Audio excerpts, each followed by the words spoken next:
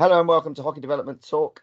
Today I'm delighted to be joined by Rod Gilmore. Hi Rod, Hello, Gary. how are you doing?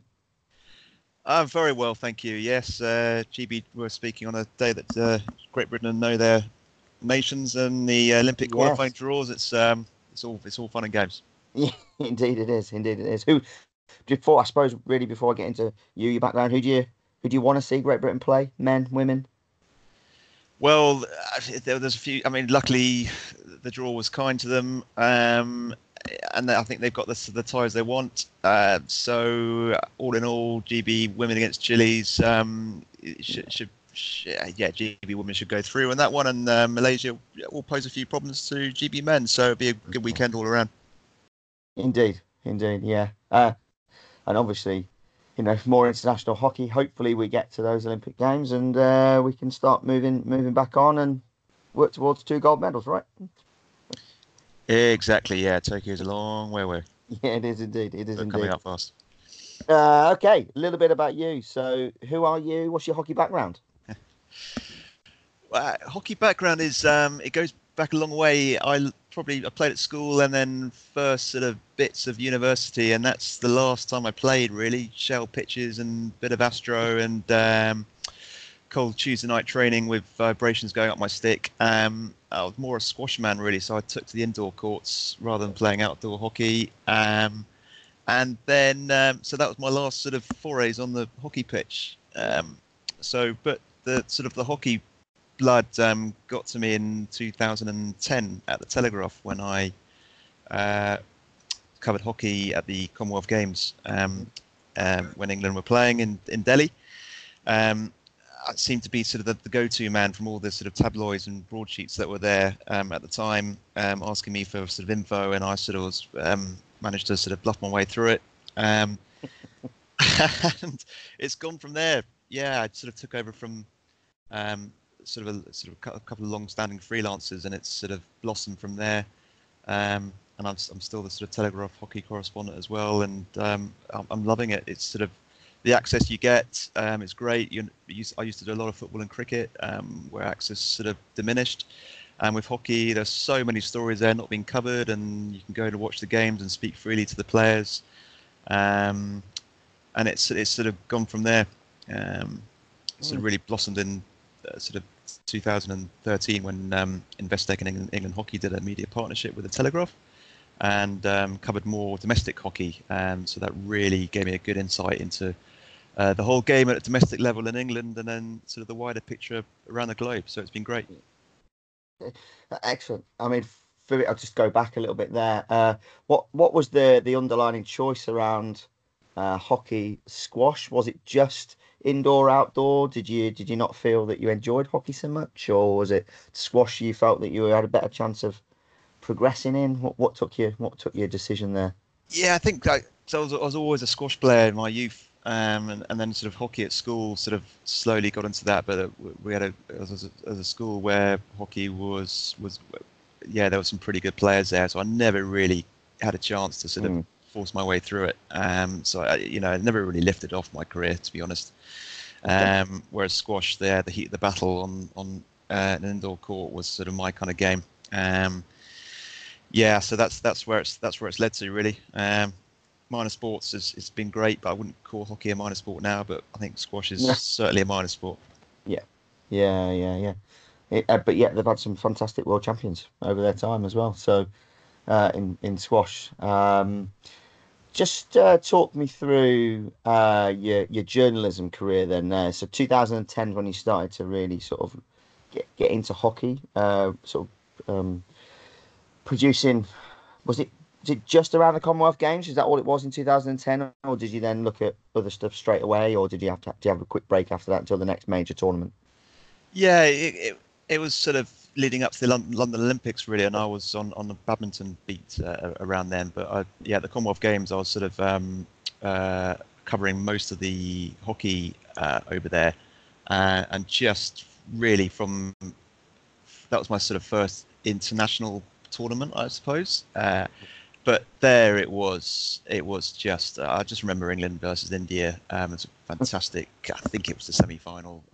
India won last sort of dying seconds, I think, of that game. There's 15,000 in the stadium, packed out, highly vociferous crowds.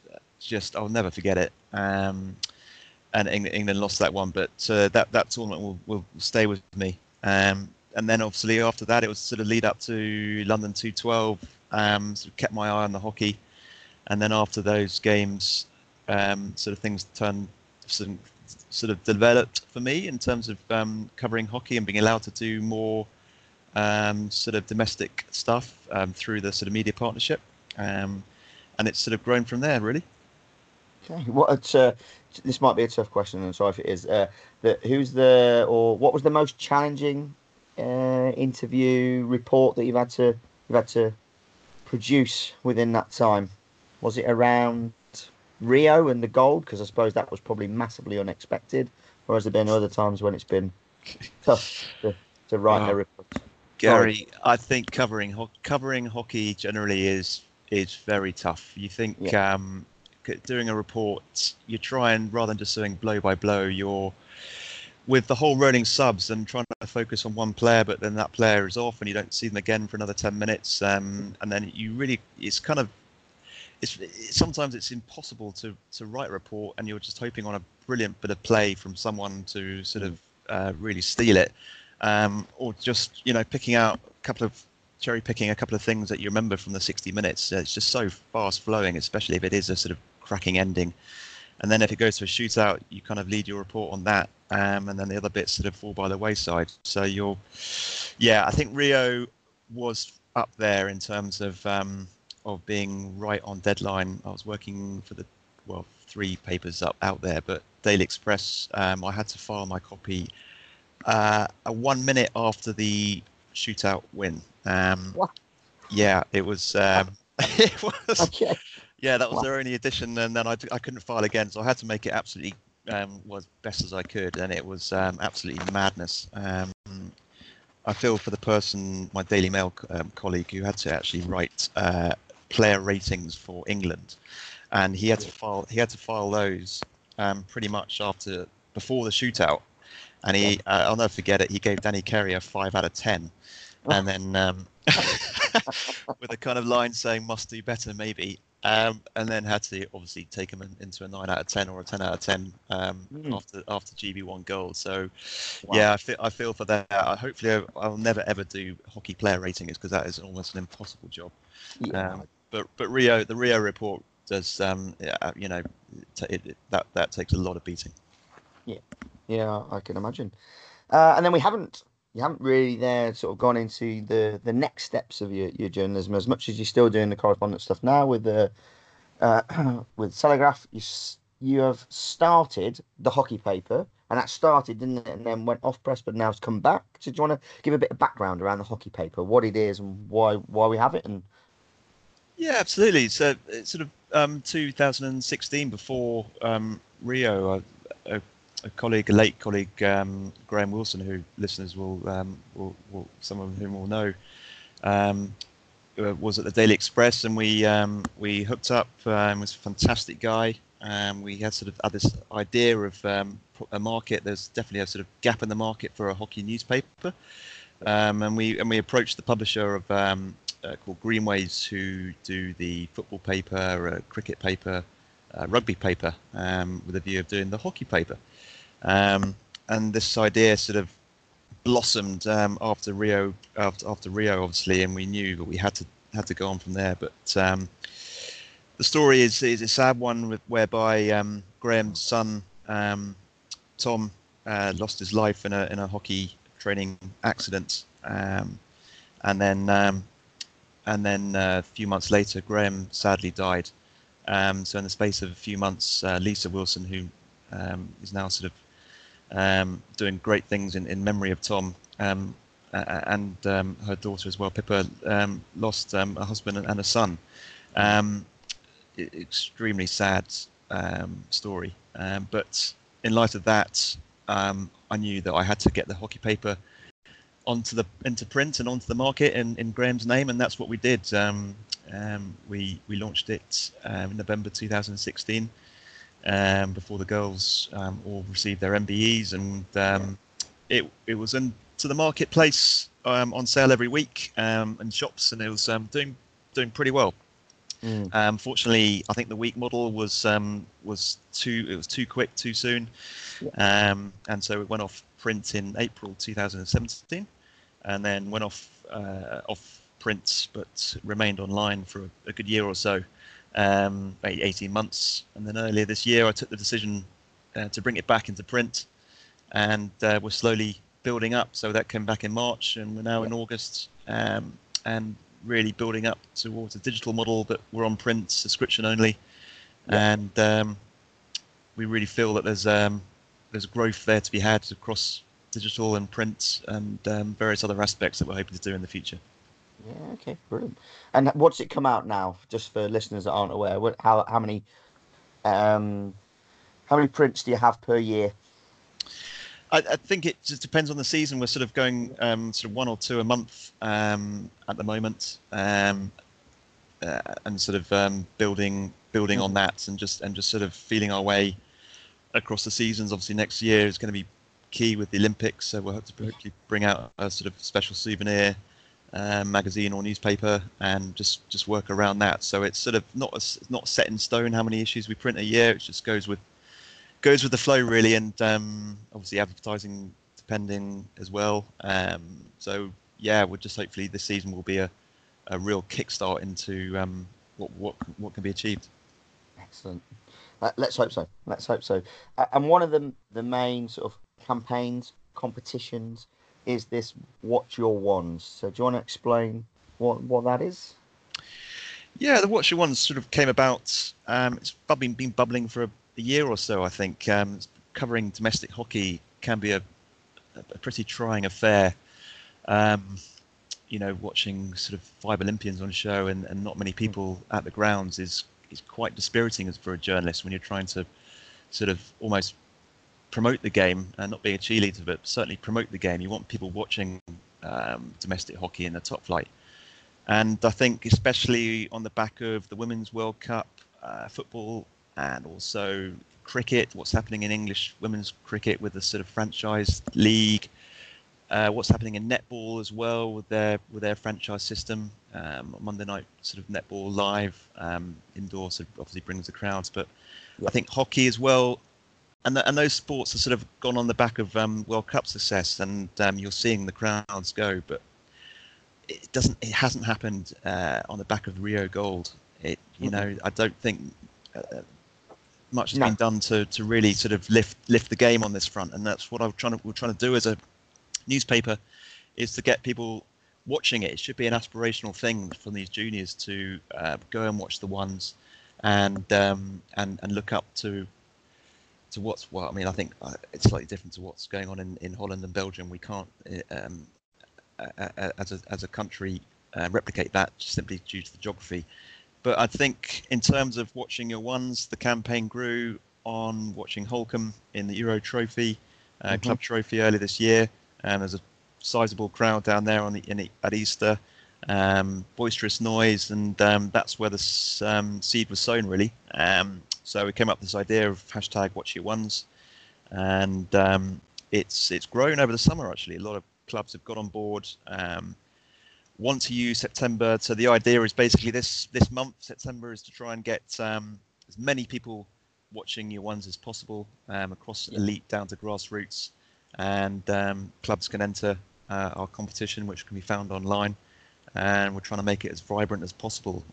Watching hockey should be a vibrant place. I know there's a lot to be done, but hopefully this year will be a sort of a test to what can we do in season 2.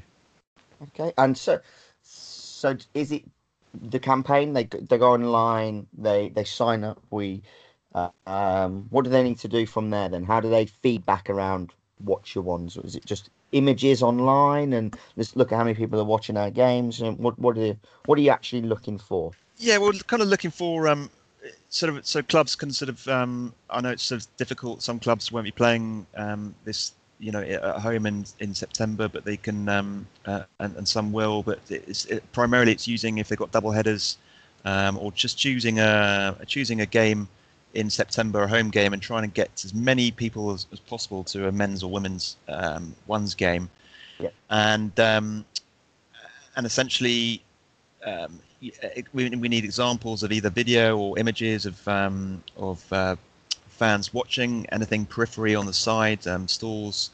We're going in conjunction with Hockey Fest as well. Yeah. And any sort of activity on the pitch, trying to get kids on the pitch at half time, something to make it, rather than just getting people along to watch the ones, something to make it that people will come back again, hopefully in November, December when it gets a little bit colder, but going watching ones the whole way through the season. That's primarily what to do. And I think more juniors should be watching the ones. I know it's very difficult with the timings, the pitch timings, and different timings of when clubs play their top games. But it's I know it's early days, but that's essentially as we want as a paper is to get people to watch their top team, and it will grow from there. Yeah, absolutely. And the prize, or prizes, pretty sure I read something around about the value being £500 and your sponsorship through Hockey Pro Shop. Is that correct? That's right. Yeah, top prize is £500 from our partners Hockey Pro Shop, and we've got a few more prizes with a free subscription as well. Oh, nice. Plus, the winning club will get a sort of free mock-up of our front page, which will be dedicated towards that club. So which we can blow up and send to them, and it'll be framed. So I think in all, it's a good and enticing little prize. Yeah, Big prize, sorry. Big prize. Yeah, absolutely. Yeah. And interest. Where have you had interest from all over the country so far? Is there specific areas where we need to really sort of target, or is it just us all just trying to muck in and get as many as possible? Yeah, it's all over from Inverleith in Scotland down to the West Country. Just by looking at the hashtag Watch Your Ones with a numeral. It's and obviously in the south, that's there's been a lot of interest there. Could be a little bit more if we can entice clubs in the north to get on board. That would be great. The Midlands is beginning to show some interest. Obviously down south is where most of the sort of activation seems to be at the moment, but that's where we want to be all over, really. I mean, that's not just England, obviously Scotland, Wales, and Ireland. So it's I know there's clubs out there who get numbers in to watch their ones. We're seeing that, we're getting emails in, but we want to see that evidence. We'd love to see that. Yeah, it'd be great, wouldn't it, to have competitions out there where we could say, look at how many people are here, and then you're sort of competing against each other to get bigger crowds. That'd be amazing. That would be amazing. I do know from when I delivered a course, not this weekend, the weekend before, in Bedford, that Bedford are definitely keen to try and raise them, with the men and women both being in National League, and I think that's easy for them. Double pitch site, bar on site as well, which is great, and the sports club that's there, the manager was very keen to increase the crowds, and was sort of working with the sports and the hockey clubs there to support that. So I think that's people are already chatting and are already thinking about what they can do. That's right. Bedford is certainly in there. In another aspect is obviously getting media coverage. One of the aspects of the campaign and competition is to try and get local media coverage, and Bedford is certainly doing that with the Bedford Independent. I think they're getting our campaign into the paper, trying to get people along, and we're certainly seeing some good things from them.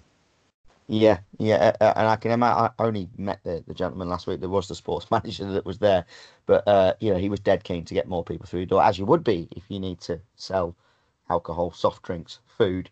But then for him, that was a big thing, getting people in, and then if they want to take up the sport, they may take it up. If they just want to come down and watch, or they may have friends and family that they might want to get active. So he said it was like a vicious circle that was just going around. It's not just about watching, because from watching there was that potential to entice them in, which that was his thinking. As much as, yes, he needs people to come in to buy things, but actually he's thinking bigger picture of how he can then help his hockey clubs. So yeah, he was definitely keen to work with the club, the club itself, to build up that campaign, which is brilliant to hear.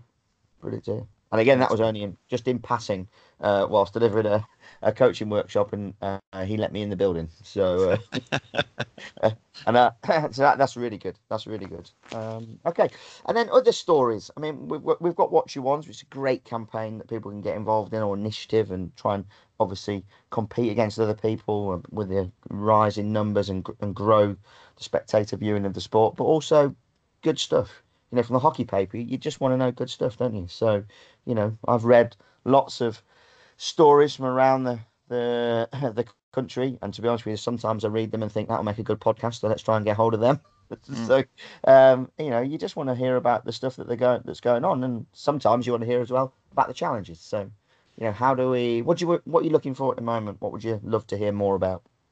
I'd love to just I mean, the stories that really sort of appeal not so much the back to hockey and what our clubs are doing to get people back in. I think there's only so much you can do with that. I think it's more what clubs want to do is I'm still, as a paper, it's hard to work out whether people actually want to read about the international game and every issue. I don't think that's I think we should be more geared towards our readers in so much as what their clubs are doing, but also what their rival clubs are doing as well. And within that, you've got some. I know there are some fantastic stories. Be it the player who could be set to score his 300th goal over 20 years, or 5 members of a family in one team, which we covered down in a club down in Cornwall a few issues ago.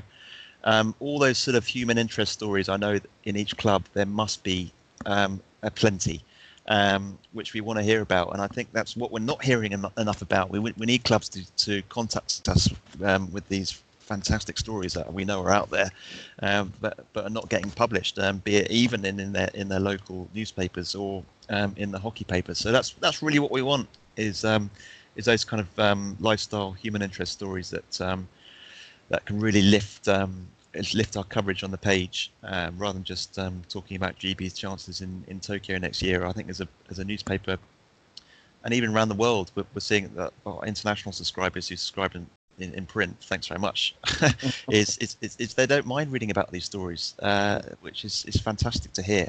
Even though it may be sort of quite localized, it's these are the stories that people want to read about. Is there any one story at the moment that you've reported on that took you back a bit? There's often stories when I go to clubs and they tell me, and I'm like, wow, never knew this, never knew this. Is there any that really sticks in your mind that just blew you away? Oh, I mean, there's so many that you speak to. Sometimes you speak to just these are not sort of internationals, but sort of general subjects in the game that you've spent an hour chatting to, and you come away and you put down the phone and thinking, oh, that's just a fantastic story. It writes itself. Yeah. I mean, the Gus McVeigh, came over Australian, I think. He is a Zimbabwean. He came over to the West Country 20 years ago as a lifeguard, and stayed in the West Country down in Poole, Dorset, and is now leading Zimbabwe's women's hockey team, which is a fantastic story. They came third in the African recent Olympic qualifiers, and he's a long-standing coach, doing some great stuff down there, and was sort of doing live training via WhatsApp. That remarkable story. Pendle Forest in the Lancashire Leagues last year, when they went through 88 games, was it, unbeaten until they lost last season, I think it was. That game. To Didsbury Northern as well. Didsbury Northern, was it? Yeah, rivals. Yeah, and that stuck with me because they had gone through, I think it was 2 or 3 promotions through the North Leagues, or out of the Lancashire League into the North League and then into North Prem, and now obviously going into National League. But that was a remarkable achievement, to be fair. So yeah, you're right with that one.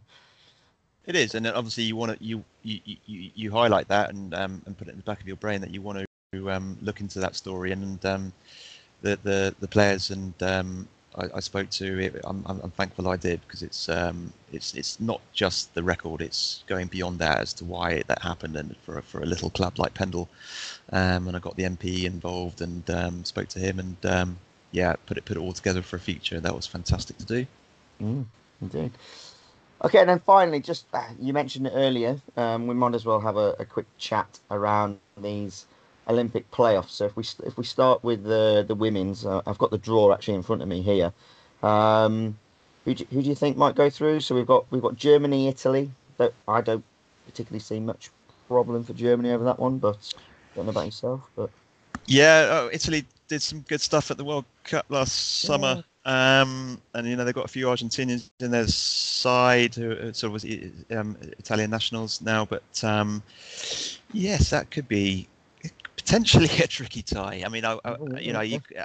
the top three in each pot across men and women, you really Yeah, think should qualify. But yeah. yeah, Italy, Germany, that's got potential for being a close one. Australia, Russia. Ireland, Canada, Spain, Korea, India, USA, China, Belgium, and then obviously Great Britain, Chile. I mean, the one that sticks out a little bit for me, China, Belgium, Mhm. India, USA, those two there. I think they could be two interesting clashes. I think they could be two interesting clashes. So, Yeah, yeah. but and also Gary, you can't miss out Ireland versus Canada. Is it? Well, it is Ireland, Canada. Yeah, yeah. Yeah, I think I think Ireland have personally, if they play anything like they did at the World Cup, they get support behind them at home. They're going to that Olympic Games. They're going to that Olympic Games. That they that Irish that they are. Irish crowd were amazing. I wanted to be Irish at the World Cup last year when they were just brilliant. I was there for 10 days and they just took me off my feet. How enthusiastic they were. They definitely enjoyed a drink, which was brilliant. So Yeah, I, I uh, I think that weekend is going to be very special. But I think what Canada are doing in terms of crowdfunding, and I think all their players are based mm, in Europe over the last 12 months. So they will be gearing up for this kind of winner takes all battle, having sort of not sacrificed, made the choice of coming over to Europe and be as a unit. So that will be very interesting to see how they perform on them when it's sort yeah. of yeah, when the pushback is in. I'm not sure where it's going to be. I think probably Banbridge. So it's going to be yeah, Ireland. You'd think would be favourites for that. Yeah, I hope so. Just China, Belgium. I mean, China, Yes. Belgium in the late. Yeah, that's not where you want to go, is it? Yeah. No, no, no. I'm definitely not having a little bet on that one. And then men, we've got Germany against Austria, India, Russia, Holland, Pakistan, Spain, France, Canada, Ireland, Great Britain, Malaysia, New Zealand, Korea. I mean, Mm. there's some tough gigs in there for some teams. There, Um, yes, there are. Yeah, Holland, Pakistan. Obviously, the Dutch will be favourites, but that sort of clash has got a sort of age-old Olympic ring to it, yeah, which won't be easy. Malaysia won a Four Nations tournament for the Euros actually, which involved England. yeah, So interesting to see yeah. how Malaysia will be playing. Spain, France. I mean, France. I covered them in India at the World Cup. They are a very good side. Yeah. That's not going to be easy. No, Uh, no. I think Spain, they need to be on all five cylinders, as they could have a real problem of trying to get to an Olympic Games with that one. France have definitely got something in there, and then New Zealand and Korea. Wow, yeah, that's another tricky tie. Indeed. Then I think we just should finish with just a little quick one then around Great Britain. Chile for the women, Malaysia for the men. Obviously, you mentioned earlier that you'd expect Great Britain women to get through that, and you think men have got a tricky tie. Where what do you think? See, I personally think that the women, I think GB Chile, it looks solid on paper, but I do think, we've got to get out that little rut, haven't we? From what we've just been through in the Euros there, we've definitely got to come out strong, and we've got to keep working together to get through that because it's going to be a difficult. It's not never going to be easy. Be great for us as a home crowd to have these double headers, but Uh, we need to yeah, start.